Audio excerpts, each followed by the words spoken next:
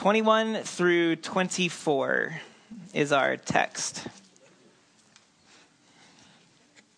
Jeremiah 21 through 24. I'm going to read as an introduction for us, 21, 1 through 10. So the first 10 verses, we'll pray, and we will look at Jeremiah's message here for the kingdom of Judah. Jeremiah 21:1. This is the word that came to Jeremiah from the Lord. When King Zedekiah sent to him Pashur, the son of Malchiah, and Zephaniah the priest, the son of Messiah, saying, Inquire of the Lord for us, for Nebuchadnezzar, the dreaded king of Babylon, is making war against us. So the messengers are sent to Jeremiah. What is going to happen? Ask God what's going to happen. And perhaps the Lord will deal with us according to all his wonderful deeds and will make him withdraw from us. Perhaps God will save us. Jeremiah, ask him for us. Verse 3, Jeremiah said to them, Thus you shall say to Zedekiah, Thus says the Lord, the God of Israel, Behold, I will turn back the weapons of war that are in your hands and with which you are fighting against the king of Babylon and against the Chaldeans who are besieging you outside the walls. And I will bring them together in the midst of this city. I myself will fight against you with outstretched hand and strong arm, in anger and in fury and in great wrath. And I will strike down the inhabitants of the city, both man and beast. They shall die of a great pestilence. Afterward, verse 7, declares the Lord, I will give Zedekiah, king of Judah, and his servants and the people in this city who survived the pestilence, sword, and famine into the hand of Nebuchadnezzar, king of Babylon, and into their enemies, into the hand of their enemies, into the hand of those who seek their lives. He shall strike them down with the edge of the sword. He shall not pity them or spare them or have compassion. You can see the messengers just blinking.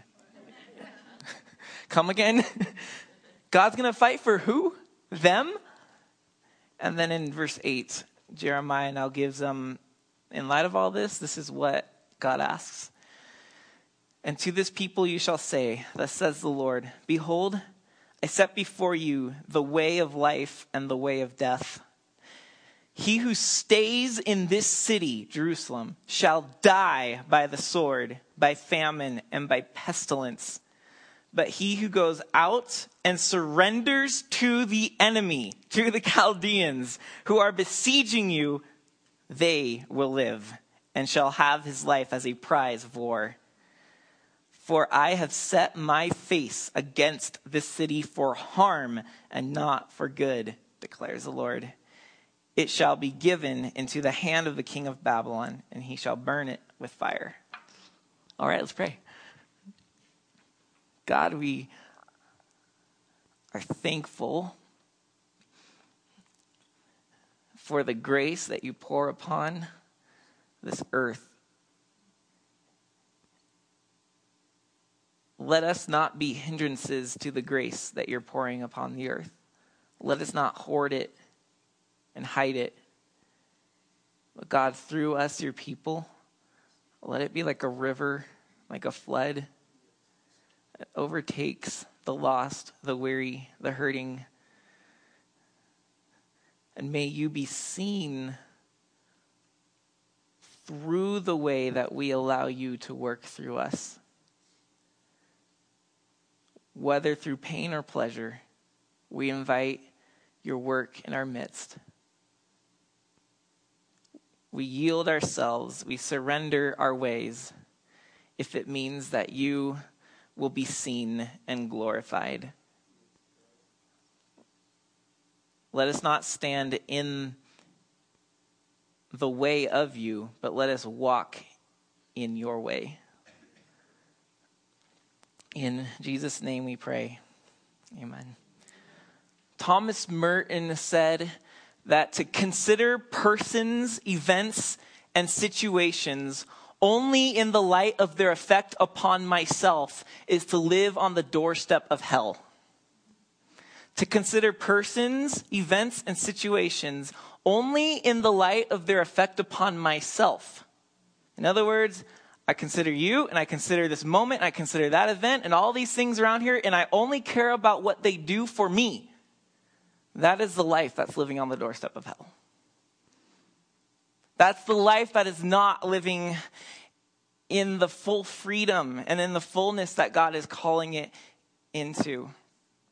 And, of course, we have here a really difficult situation in Jeremiah 21 through 24. The Babylonians, remember that Jeremiah is not chronological. We talked about this in the past, that there's going to be moments where it's just like, bam, we're in the future. Whoa, we're in the past. And like, we're jumping around between decades sometimes. And it's hard for the reader, for you, even for me. It's hard to make sense sometimes of where Jeremiah is going and where are we in the timeline of all of these things. So this is where we are. All the way up until now, we haven't had much to look at to help us understand the timing of things. It's just a lot of messages from Jeremiah. Now we have our first reference. We have who's on the throne. His name's Zedekiah. He was actually the very last king of Judah. After Zedekiah, there was no more king until a son of David from Mary and Joseph from Bethlehem, living in Nazareth, walked around Israel claiming he was God's Messiah. He was the king of Israel. Jesus. Zedekiah was the last actual king until Jesus claimed he was picking up that tradition and that rightful title. So we're at the very end, Zedekiah. We're at 598 BC to 586 BC. That was the time span of his reign. And the Babylonians were coming. They were no longer just this distant threat of, you guys get your act together or they're going to someday come and they're going to wipe out the city. And you know how the listeners to Jeremiah's message were like, yeah, that's never going to happen. Look at the temple of the Lord, the temple of the Lord, the temple of the Lord. He's here. There's no way anything's going to happen to us. He can't possibly be defeated by any other nation. We're good, Jeremiah, so just, turn the deaf ear to you. We like this podcast better and that church and that sermon better, so we'll listen to that. And Jeremiah was living through this rejection, and we've seen all of his mournings and those intense prayers where he's confessing, literally he's being real with God, just exactly how he feels, like, you forced me into this. It's your fault that people hate me, and, just throwing the arrows at God, and we see this whole thing that's going on. And now we're at the last king of Judah. And the Babylonians are not just a message in Jeremiah's mouth. They're a physical force on the horizon. You can see the dust storm being kicked up from a marching army. You can maybe even see the gleam and glisten of spears and shields, the sun reflecting off of them over the horizon. This is real. If we want to get real graphic, the buzzards and the birds of prey are beginning to gather. And they hear the sound of trees being chopped down as the marching army is making its siege ramps and its ramming devices to open the gate and such. This is getting very, very real. It's so real, suddenly the ones who have been rejecting Jeremiah's message come to Jeremiah rather humbly, tail between the legs, right? Jeremiah, so you've been talking about this for a while now, right? So what's going to happen? Let us know. And they're hoping for a good word, like, oh yeah, God, he's totally going to give you guys one more chance. And it's just like the Exodus. When you thought that Pharaoh had a massive grip on you guys and nothing was ever going to change, God showed up with a mighty hand and an outstretched arm, and he delivered you and said, go. And you guys went, and it's like, whoa. And the Red Sea was parted, and the enemy was destroyed in the waters, and all praise and glory to God. And we sang on the other side of the Red Sea, and everything was glorious. They were hoping Jeremiah would say that's going to happen again. Or the last time when the last enemy, the Assyrians, came and marched up against the very city of Jerusalem, and they surrounded the walls, and things looked like it was going to end right there. They woke up the next morning and suddenly the army was gone. Where did they go? They didn't even fire an arrow.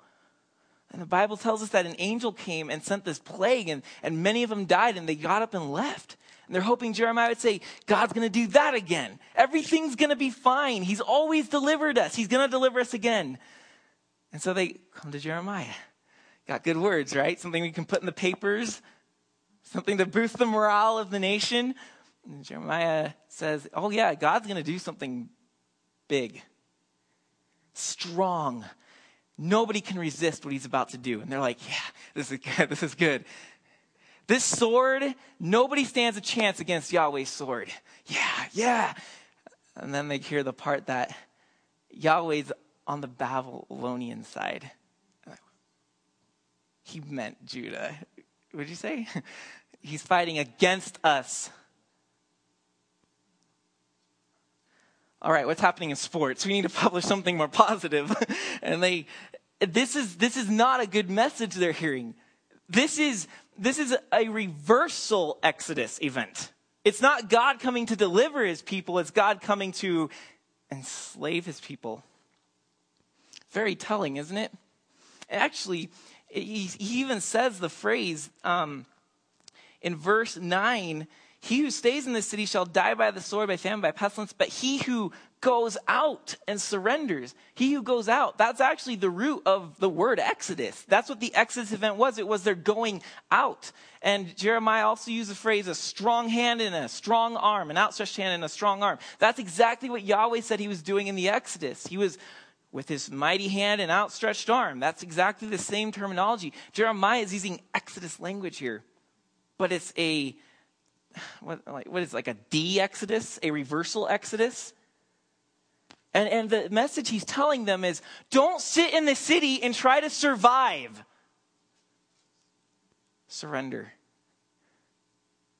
Go out from Jerusalem and you will find salvation. This is what's happened. Jerusalem itself has become the new Egypt. The king of Jerusalem has become the new Pharaoh.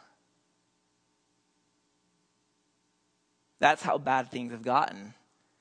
And God, like with Egypt, has to break this establishment down because it is now officially an anti-God's kingdom movement.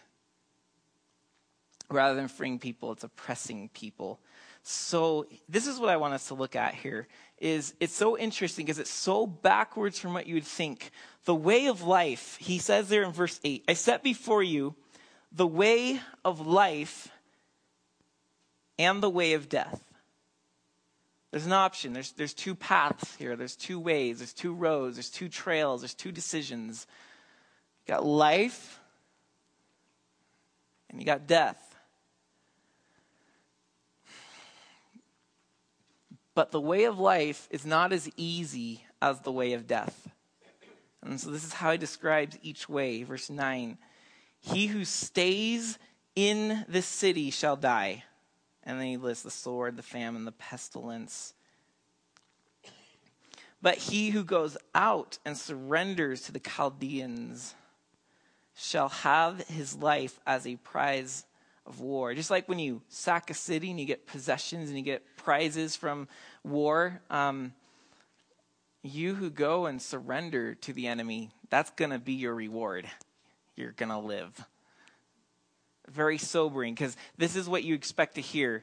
The way of life. How do we defeat the Babylonians? And you're expecting this plan of, well, we'll offer 50,000 oxen to Yahweh, and we'll fast and pray for a week straight in the temple, and we'll rip our clothes and wear sackcloth and put ashes in our hair, and we'll mourn and weep, and we'll read the Torah like never before, and we'll memorize things, and we'll get it all right. We'll tithe, they got the list of things to do, and they're thinking, that's the way of life.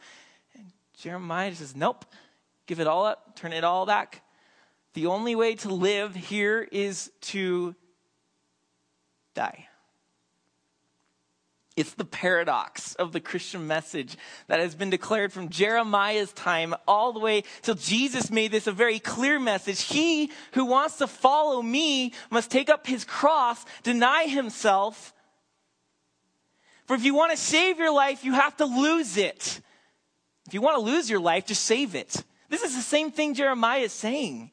This is the way of salvation and life and rescue. It's give it up. Surrender, face death, square in the face. Don't fight the enemy, but yield to the enemy. You're like,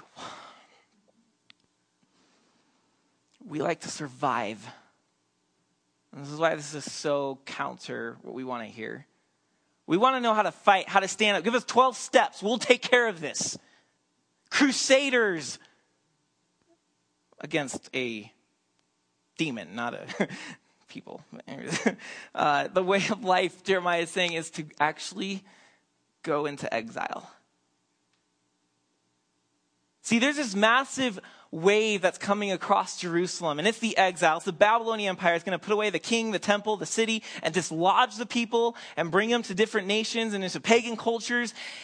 And Jeremiah is essentially saying, when this tidal wave comes, you who try to resist it will be destroyed. But if you just let the riptide take you, it's going to be really hard. It's going to be extremely terrifying. It might even hurt.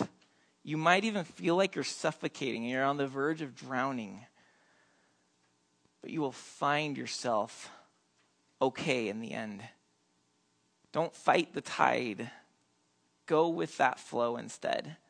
Let it carry you. Ride it out. This is God's plan, that you go into exile. So surrender to it. Well, obviously not everybody likes this message. So we have some antagonistic examples here. We have some antithesis. We have some opposite examples. Things of what the way of life doesn't look like. The way of death. The way of death. It's chosen by the kings. It's chosen by the prophets. So this is where we are. We're in chapter 21, verse 11. And we have this message to the king of Judah. Hear the word of the Lord, O house of David. Thus says the Lord, execute justice in the morning and deliver them from the hand of the oppressor. Him who has been robbed, lest my wrath go forth like fire and burn with none to quench it, because your deeds are evil. And so he begins now with this message to the king, the dynasty. Generally, all the kings who've ever been over Judah, this is what you guys need to hear from the beginning. Every morning when you wake up, you are the judge of the nation. It is in your power to rescue the oppressed and the outcast and the homeless and those that are being ripped off. It is in the power of the king to right the wrongs of the kingdom. But they're not doing that. They'd rather wake up and watch TV and figure out how to make their palaces bigger, how to get more gold, how to tax the people a little bit more. So we see this in chapter 22. It goes on. Thus says the Lord, go down to the house of the king of Judah and speak there this word and say, hear the word of the Lord, O king of Judah, who sits on the throne of David, you and your servants and your people who enter these gates. Thus says the Lord, do justice and righteousness and deliver from the hand of the oppressor him who has been robbed, and do no wrong or violence to the resident alien, the fatherless, and the widow, nor shed innocent blood in this place. For if you will indeed obey this word, there will enter the gates of this house kings who sit on the throne of David, riding in chariots and on horses, they and their servants and their people. In other words, if you take care of the kingdom and the people who are oppressed and ripped off, and you make sure that everybody has what they need, and you take care as a just judge, and you bless those that are not blessed, and you curse those that are ripping others off, and you create a society of equality and fairness and justice and righteousness, then there will be no end to this kingdom, and kings will come in and out with their servants and their pomp, and this will be a blessed nation. But, verse 5, if you will not obey these words, I swear by myself, declares the Lord, that this house shall become a desolation. The kings of Israel, the kings of Judah, are now playing the part of Pharaoh. You get the message from Jeremiah that they are not releasing those that are in bondage, that are in trouble. They're seizing opportunities not to help, but to enrich. And of course, if you have a society of people who are getting poorer and the rich that are getting richer, how does the king gain leverage? You side with the powerful and the wealthy, and you make friends with them. And you make sure that they get laws passed, or you give them a pat on the back for the things. You cover up the dirt that they're doing. And then you got this entourage of power and wealth around you. You have the ones of significance that have your back now. They'll take care of you. The king has become Pharaoh. He's created an Egypt, and most of the populace is oppressed. He's looking for power. And the problem with power, when we look to empower ourselves, is we always oppress somebody else along the way. The way that most people accrue power for themselves is by robbing the power of others. The less powerful you are, the more powerful I am. And so it's not like there's just this wealth of power that's dropped out of the sky on top of this person. It's that he's gathering power from individuals who have the right to have it, and he's amassing it for himself. It's robbery, it's oppression, it's slavery. And this is what the kings are doing. This is not the way of life. This is the way of death. This is not the way of surrender and go into exile. This is the way of survival and build up my kingdom and protection. Right? So in verse 13, chapter 22, verse 13, this is where it gets kind of graphic. And what actually happens here in this section is from 22:11 on, it's not just dealing with the kings of Judah, it's now dealing with a specific line of kings, the sons of Josiah. Josiah was a good king, but his sons were very wicked and evil. And they were the very last kings of the time. And so he goes and he mentions a couple of them. For example, Shallum is in verse 11. He only reigned for 3 months, and he was taken as a captive to the Egyptians. And then Shallum's son,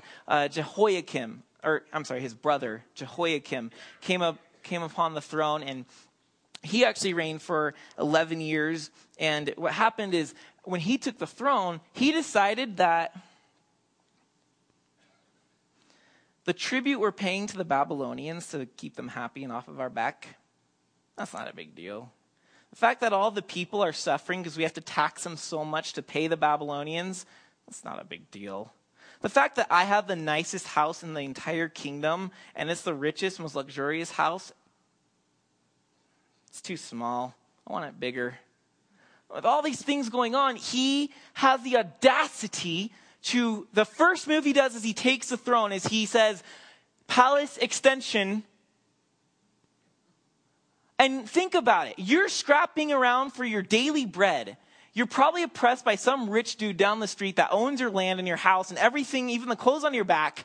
And you're being taxed to death so that the Babylonians can be happy. And the king sits there and goes, my big house isn't big enough. And so what does he do? Verse 13, 22:13. This is the context Jeremiah is talking to. Woe to him who builds his house by unrighteousness and his upper rooms by injustice, who makes his neighbor serve him for nothing and does not give him his wages. So how is this palace being built? Oh, by gathering some Israelites around and, okay, whip, you guys work. And then when they're done doing all this work, it's like, do we get paid? I have to pay the Babylonians. They're getting nothing.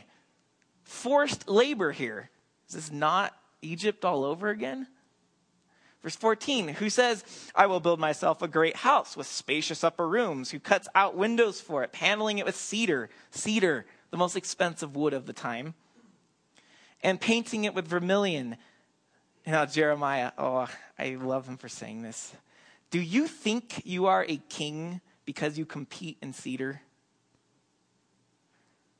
Is that what makes a king a king? Because he's richer and more powerful than everybody else? Is that what makes you successful? Is that what makes you popular? Is that what makes you meaningful in life?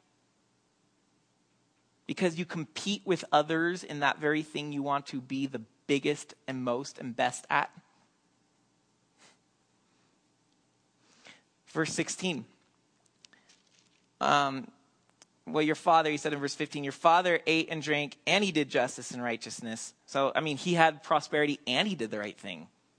And then verse 16, your father, that's Josiah, he judged the cause of the poor and needy. Then it was well. Is not this to know me, declares the Lord? He judged the cause of the poor and needy. Is this not what it means to know me, declares the Lord? Is it not to imitate me what it means to know me? Come back to that in just a second. Verse 17.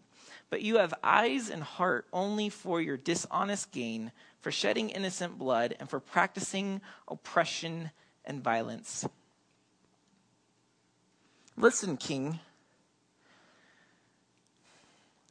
Is not justice, doing right for your people, blessing your nation, giving life to it, is not that greater than cedar, possessions, power, wealth, a name? What's the priority here? The king is living for himself, not for his nation. And then that verse there, verse 16, is this not to know me? It's to do right for others. That is a slap in the face to them who claim, of course, we know God. God gave us this power and blah, blah, blah. But it's a slap in the face to me too. Me, a pastor. I also consider myself, because I love theology, I'm on the side. I'm a theologian. I know God. I read books about God. I could probably write a book. It wouldn't be very good, but I could write a book about God. I talk about him every week, multiple times. It's like, I know God. And you look at that, and is this not to know God? That you imitate his character. Not that I have ideas about who he is and what he's not. Not that I have razor sharp theology, ironclad logic. I can win debates against atheists. I am a champion for truth and apologetics. You can all sing my praises if that was true. But that doesn't mean that I know God. There's a destruction here of God being just an idea. And I feel, to be honest, that our Western 21st century church in the American side of the world thinks that God is an idea. That we just have to talk about him enough and then people will know him. They'll get him. We just have to describe him in the right way. But as you know, I've spent a lot of my years working with youth. I still do. I've been going to RIM when they're nice enough to invite me to the Christian club and speaking to the students there. And we've got a Christian school right here, and I taught them last year. We got some students upstairs right now listening to JC teach them through Galatians. There's a generation that is not being raised. We were raised with this whole evolutionary invasion and we're all skeptical, well, that's new. That's not the way we've always heard it. But we have a generation now that's raised with that assumption. It's not it might be true as a theory. It's fact for them. That's how they're being raised. They're being raised in a school system that teaches science through empirical evidence. You guys know what an empirical universe is? Empiricism deals with observation and experience. Meaning, if I can't observe it, touch it, probe it, and test it, then it doesn't exist. It has to be here, and to be real, it has to be in my hands, or it has to be observable to my eye. There has to be something probable about it. It has to be experienced. And so science operates in that kind of a universe. It's an empirical universe. So it's a box system of what can be seen, observed, touched, and experienced. God has been shoved down the throat of the younger generation as an idea, as a system of things to adhere to with your mind. That if you believe the right things, you will know God. That if you go to church, you will know God. If you shut up, stop texting, and listen to your youth pastor, you will know God. That if only they would spend less time on TV and on Facebook and more time in the Bible, they would know God. Well, granted, these are good things. I don't mean to put those down, but they're not enough. They don't actually get to the end itself. They're a means to the end. God is not an idea. He's not just a system of things to say, I believe that. He's the Son of God. He's born of the Virgin Mary, that he died for my sins and rose again 3 days later and ascended to the right hand of the Father, and he's going to come back again and establish his kingdom for us. I know God now.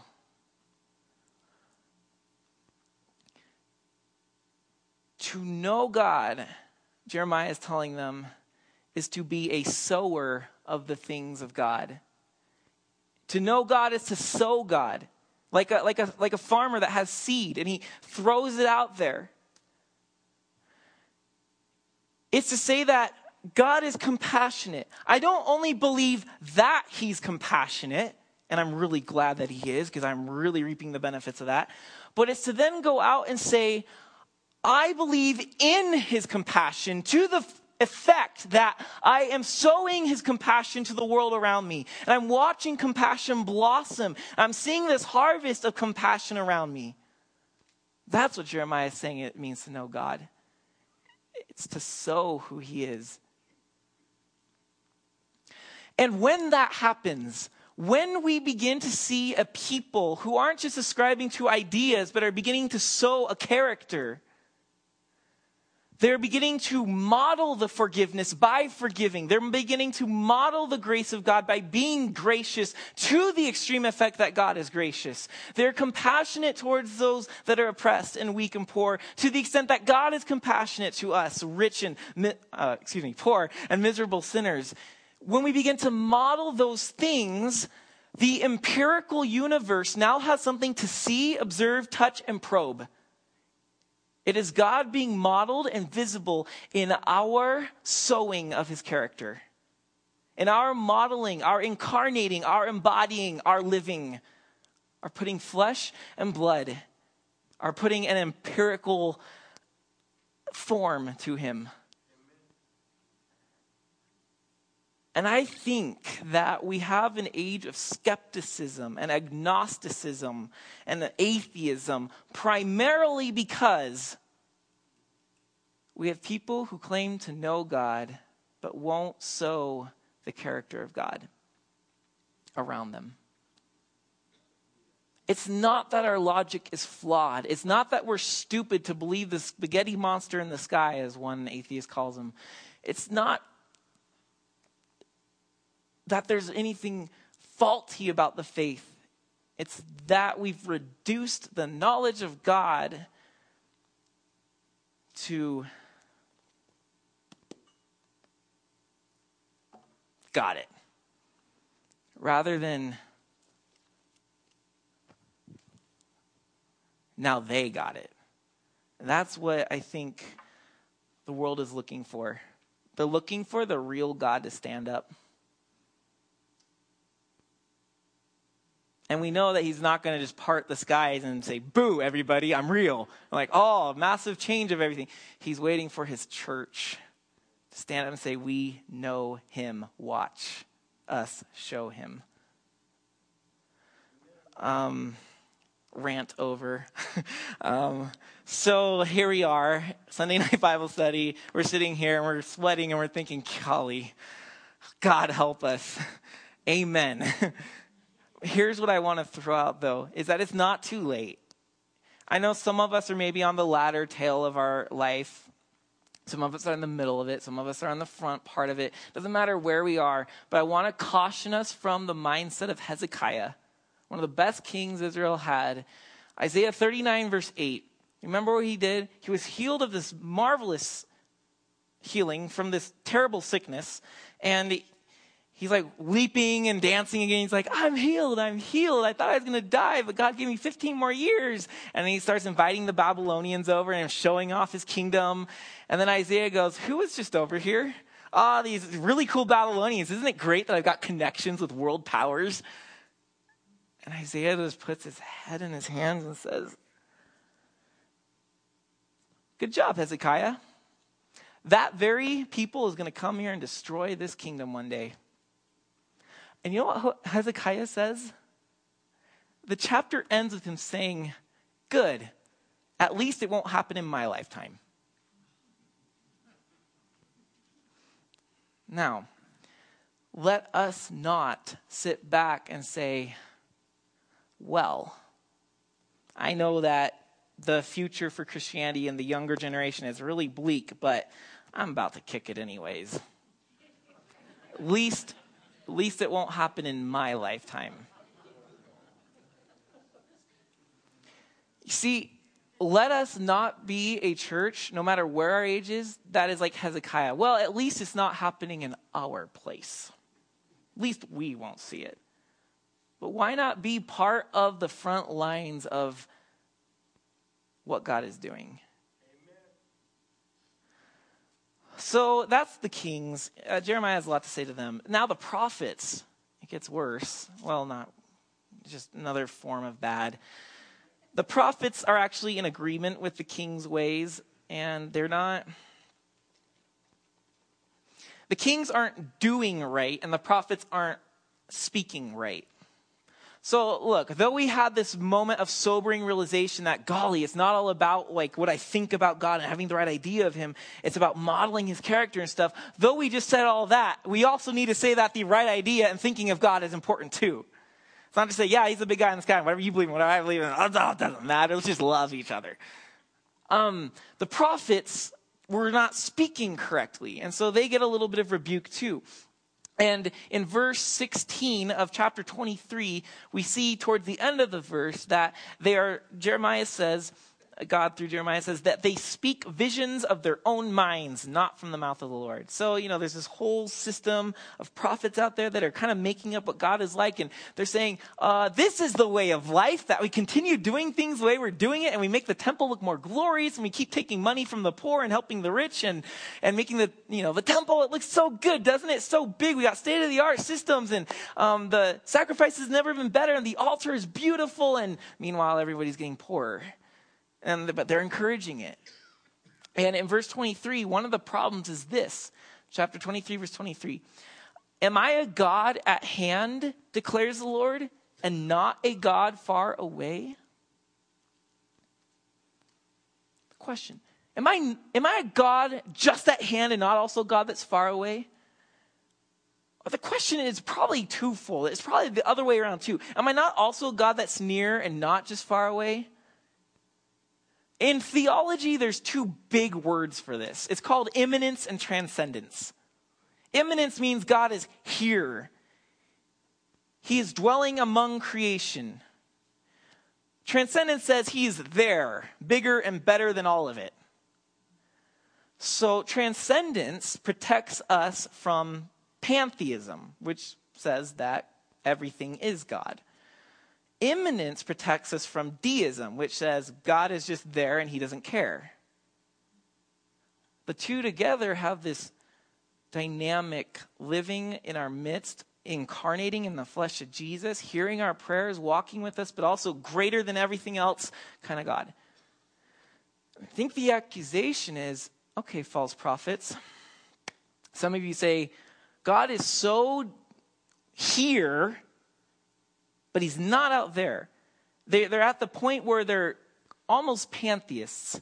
And what a pantheist would do in this situation is be like, well, God is studied in things like wood and this table and our temple structure and these animals and creation. And so we can't really hear from him what he's doing. We got to kind of decipher what he's doing. And so what we do is we have this system. And because the system seems to be working at the moment, it must mean that God is blessing it. God is behind it because it's all working.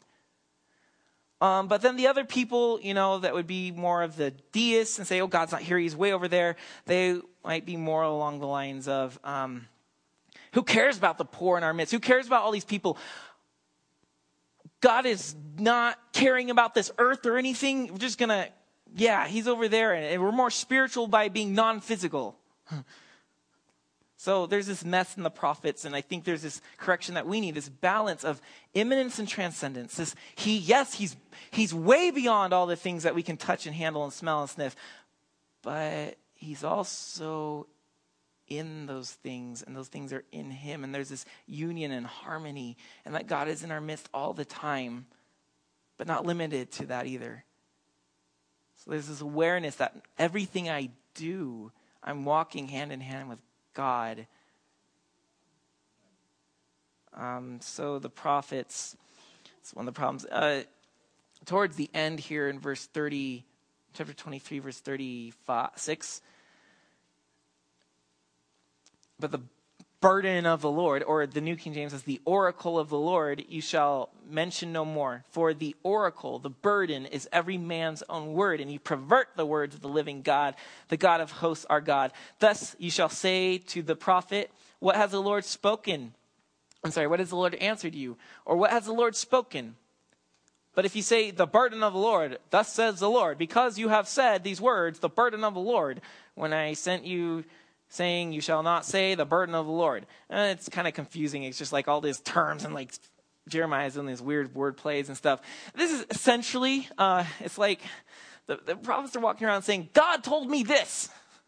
And God told me that. And what I've found in my life is when I hear that, I get super, super skeptical.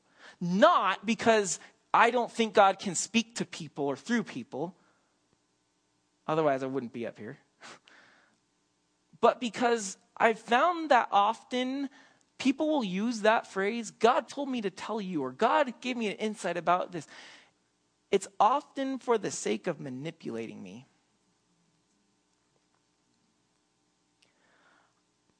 I'm thinking about going to school. I think that that's my next step in life. Well, I have the gift of discernment, and God told me that you're not to do that. You're to stay here, working for my church.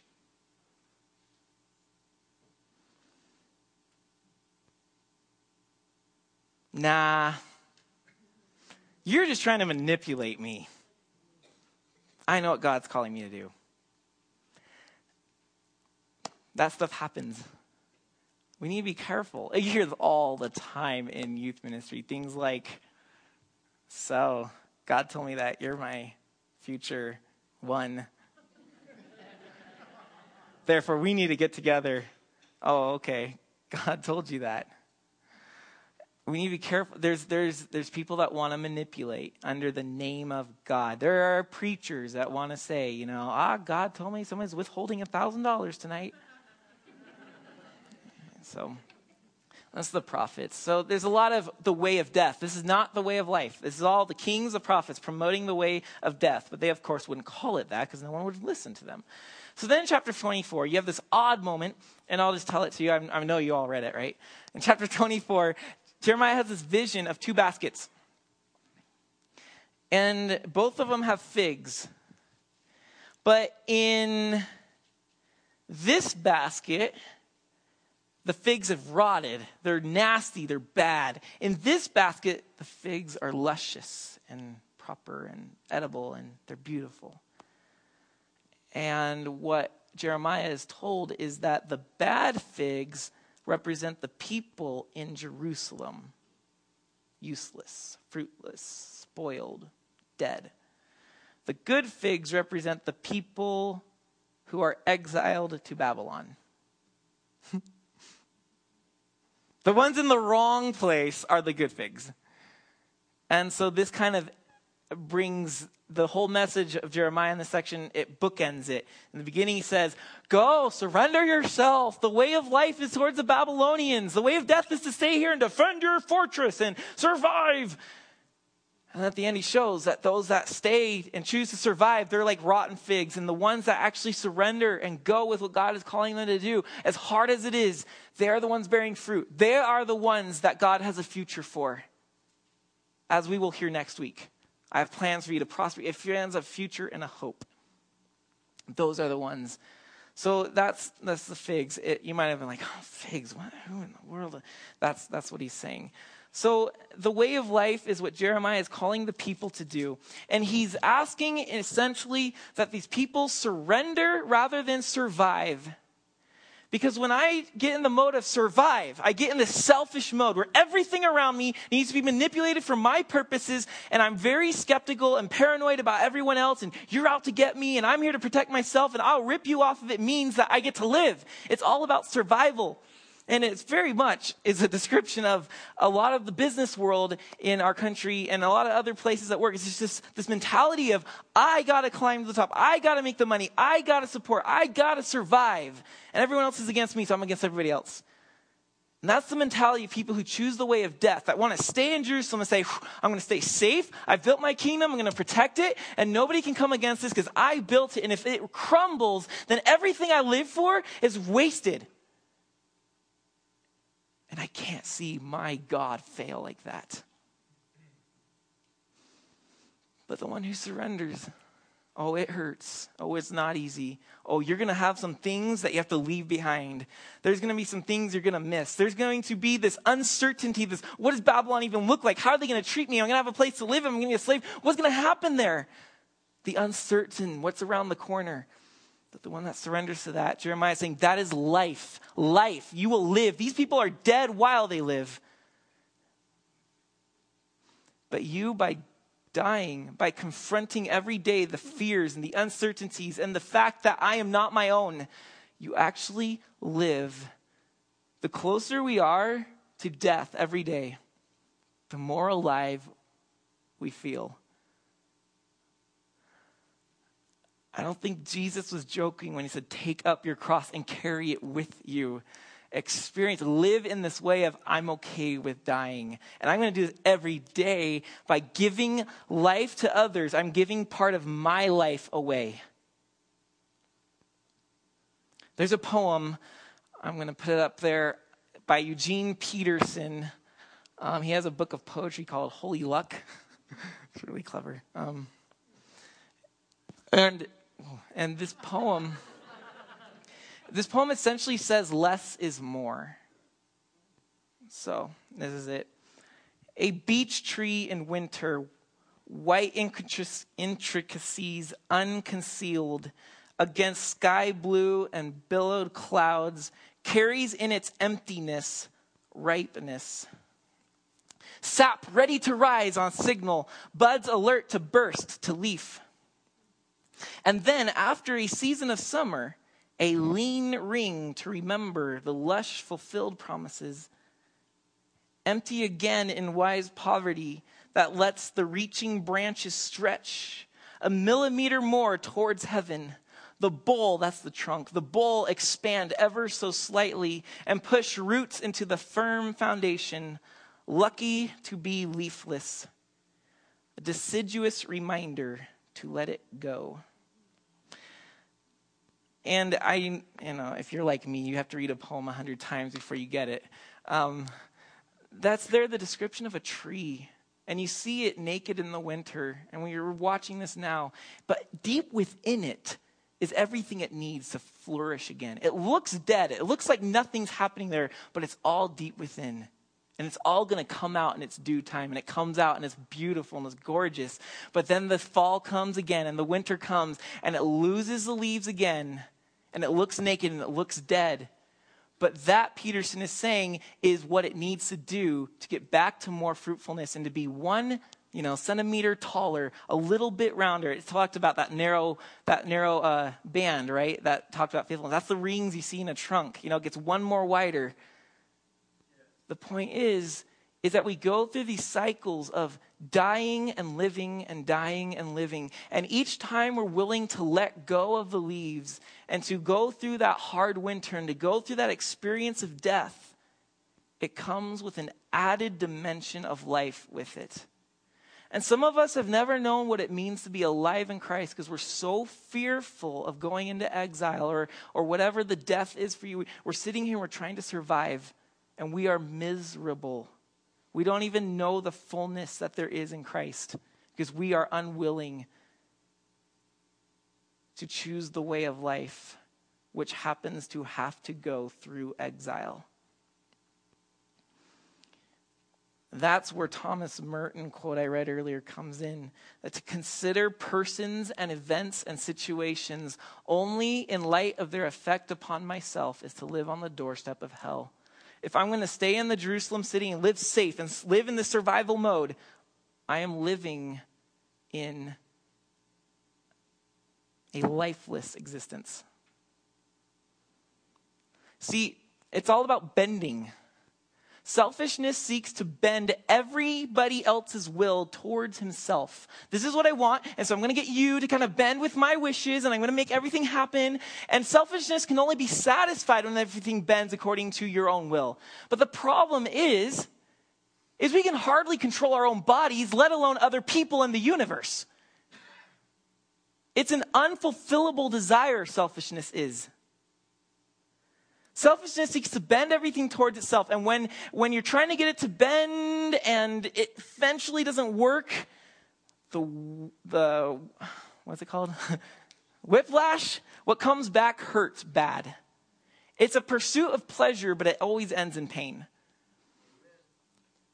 But surrender, the way of life, the way entering into our own death and coming into this newness of life on the other side, that is seeking to bend yourself to others. Just like a branch in a tree would, right? You want the fruit off of the branch, and you always do. You pull it down, you want the apple, and you got to pull it down, and it bends, and finally it gives. It gave of itself. It gave of its life, and now you have it, and you're nourished, and you're blessed, and you're enriched. That is what the way of life is, and that's what Jeremiah is calling us into. That's what Jesus later called us into. Bend, surrender, the way of life. It's giving of yourself. That, by the way, ties in nicely with chapter 23, verse 5. The branch.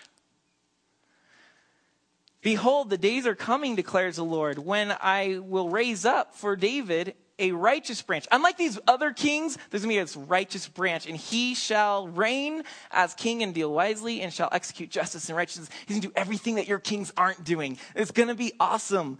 And the days of Judah, in his days, Judah will be saved and Israel will dwell securely. And this is the name by which he will be called. The Lord is our righteousness. Therefore, don't miss this. Therefore, verse 7, behold, the days are coming, declares the Lord, when they shall no longer say, as the Lord who lives, who brought up the people of Israel out of the land of Egypt. But instead, they will say, verse 8, as the Lord lives, who brought up and led the offspring of the house of Israel out of the north country and out of all the countries where he had driven them. Then they shall dwell in their own land. So, this branch is coming. It's going to be life-giving. It's going to do what the kings aren't doing. It's going to enrich the society around itself, the people around himself. He's going to die so that they can live. And is connected to the Exodus and the exile. Once upon a time, verse 7 said, we're declaring this great God who led the people of Israel out of exile. The day will come, though, when we will not talk about the glories of being led out of Egypt. We'll talk about the glories of being led out of exile. A new Exodus is going to happen. And we're all going to be regathered. And there's going to be life because we chose this way of life. And we're willing to die and enter into exile. There's going to be a coming out of exile, a restoration, a rebirth, a new life. And Jesus, when he comes, it's very clear that he's the branch who bends down to give his life for others. He even stoops down, washes the disciples' feet, and he's always stooping. He's always caring for the lowly, the ones the kings always neglected, the ones that were oppressed and harassed, that lived in a virtual Egypt all their life. He was going to them and bending down for them and surrendering self to them and choosing the way of life. And he himself modeled what Jeremiah called them to do. Jesus went into exile to gain real life. On the cross, did he not cry, my God, why have you forsaken me?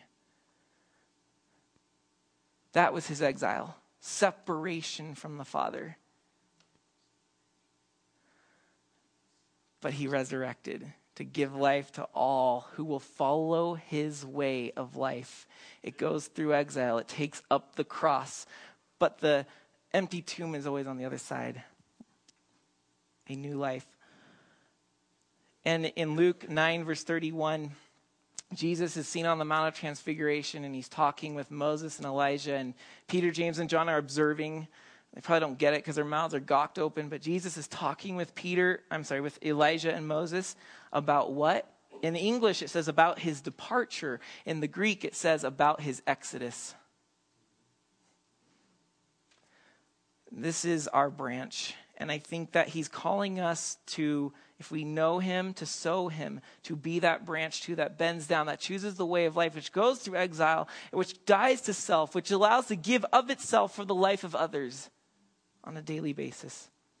And we here have the blessedness of dinner every single week, free of charge. And I wonder, as we just think super practically, what can we, not just as individuals, because I know you're all thinking that through, right? You're thinking that through. What am I doing about this message? But what are we as a church doing? And wouldn't it be nice, wouldn't it be cool if we became branches that reached out and you don't have to do anything special, unique, but just as simple as this. You saw somebody who's down and out, a single mother, somebody just going through divorce, or people that just lost their job, or they can't put food on the table. You just meet these people that are going through it rough. And how easy is it to say, the Sunday night Bible study gives a free dinner every Sunday night.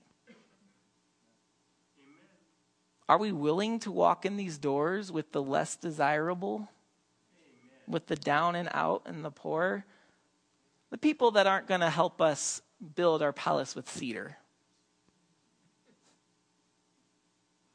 I want to challenge us to not just eat the food every Sunday night and leave our commentary about how we wished it was burgers instead of tacos. And rather see this as a blessing, not just for the privileged and the well-to-do, but a blessing that is for all who are willing to even enter the doors. Amen. And you know what? I know Mike's heart and my heart and the rest of the pastors would be, I don't care if you force them to stay for the service. If all they do is eat and leave, that's what God would do.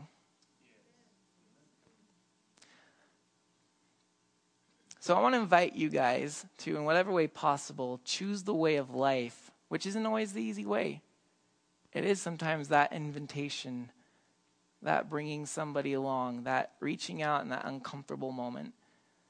But to be willing to go into that momentary exile, to find another ring on your trunk, another inch on your branches, another fruit on your bough, one of those. So we're going to take communion here, and as the worship team and elders get all that ready, it's going to be served to you, so you can sit tight. The reason we're holding this off for the end here is because I can't think of a more fitting act of commitment to the things we're talking about than holding the very demonstration that Jesus went into exile for us. That he gave of himself. He was the branch that bent for us. And that as we take it, it's not just I have the right idea about communion. I have the right idea about the cross. I understand all of that. And we take it and we're like, yes, my belief is in alignment with truth. But it goes one more step and says, I too, as I eat this, you are what you eat, right? As I partake this and it becomes part of me, that I'm now going to become the demonstrator of what he did. Amen. Don't take that lightly. If you're not ready to eat it, just don't eat it. Maybe take it home until you're ready. That might be a good discipline to really search ourselves. And if you've never even entered into any of this, there will be a pastor or two in the back corner over here, and they would be absolutely happy to share with you. And you can get up at your leisure and talk to them now or after the service. Then let us worship and sing and pray and reflect, and we'll take communion together in a minute.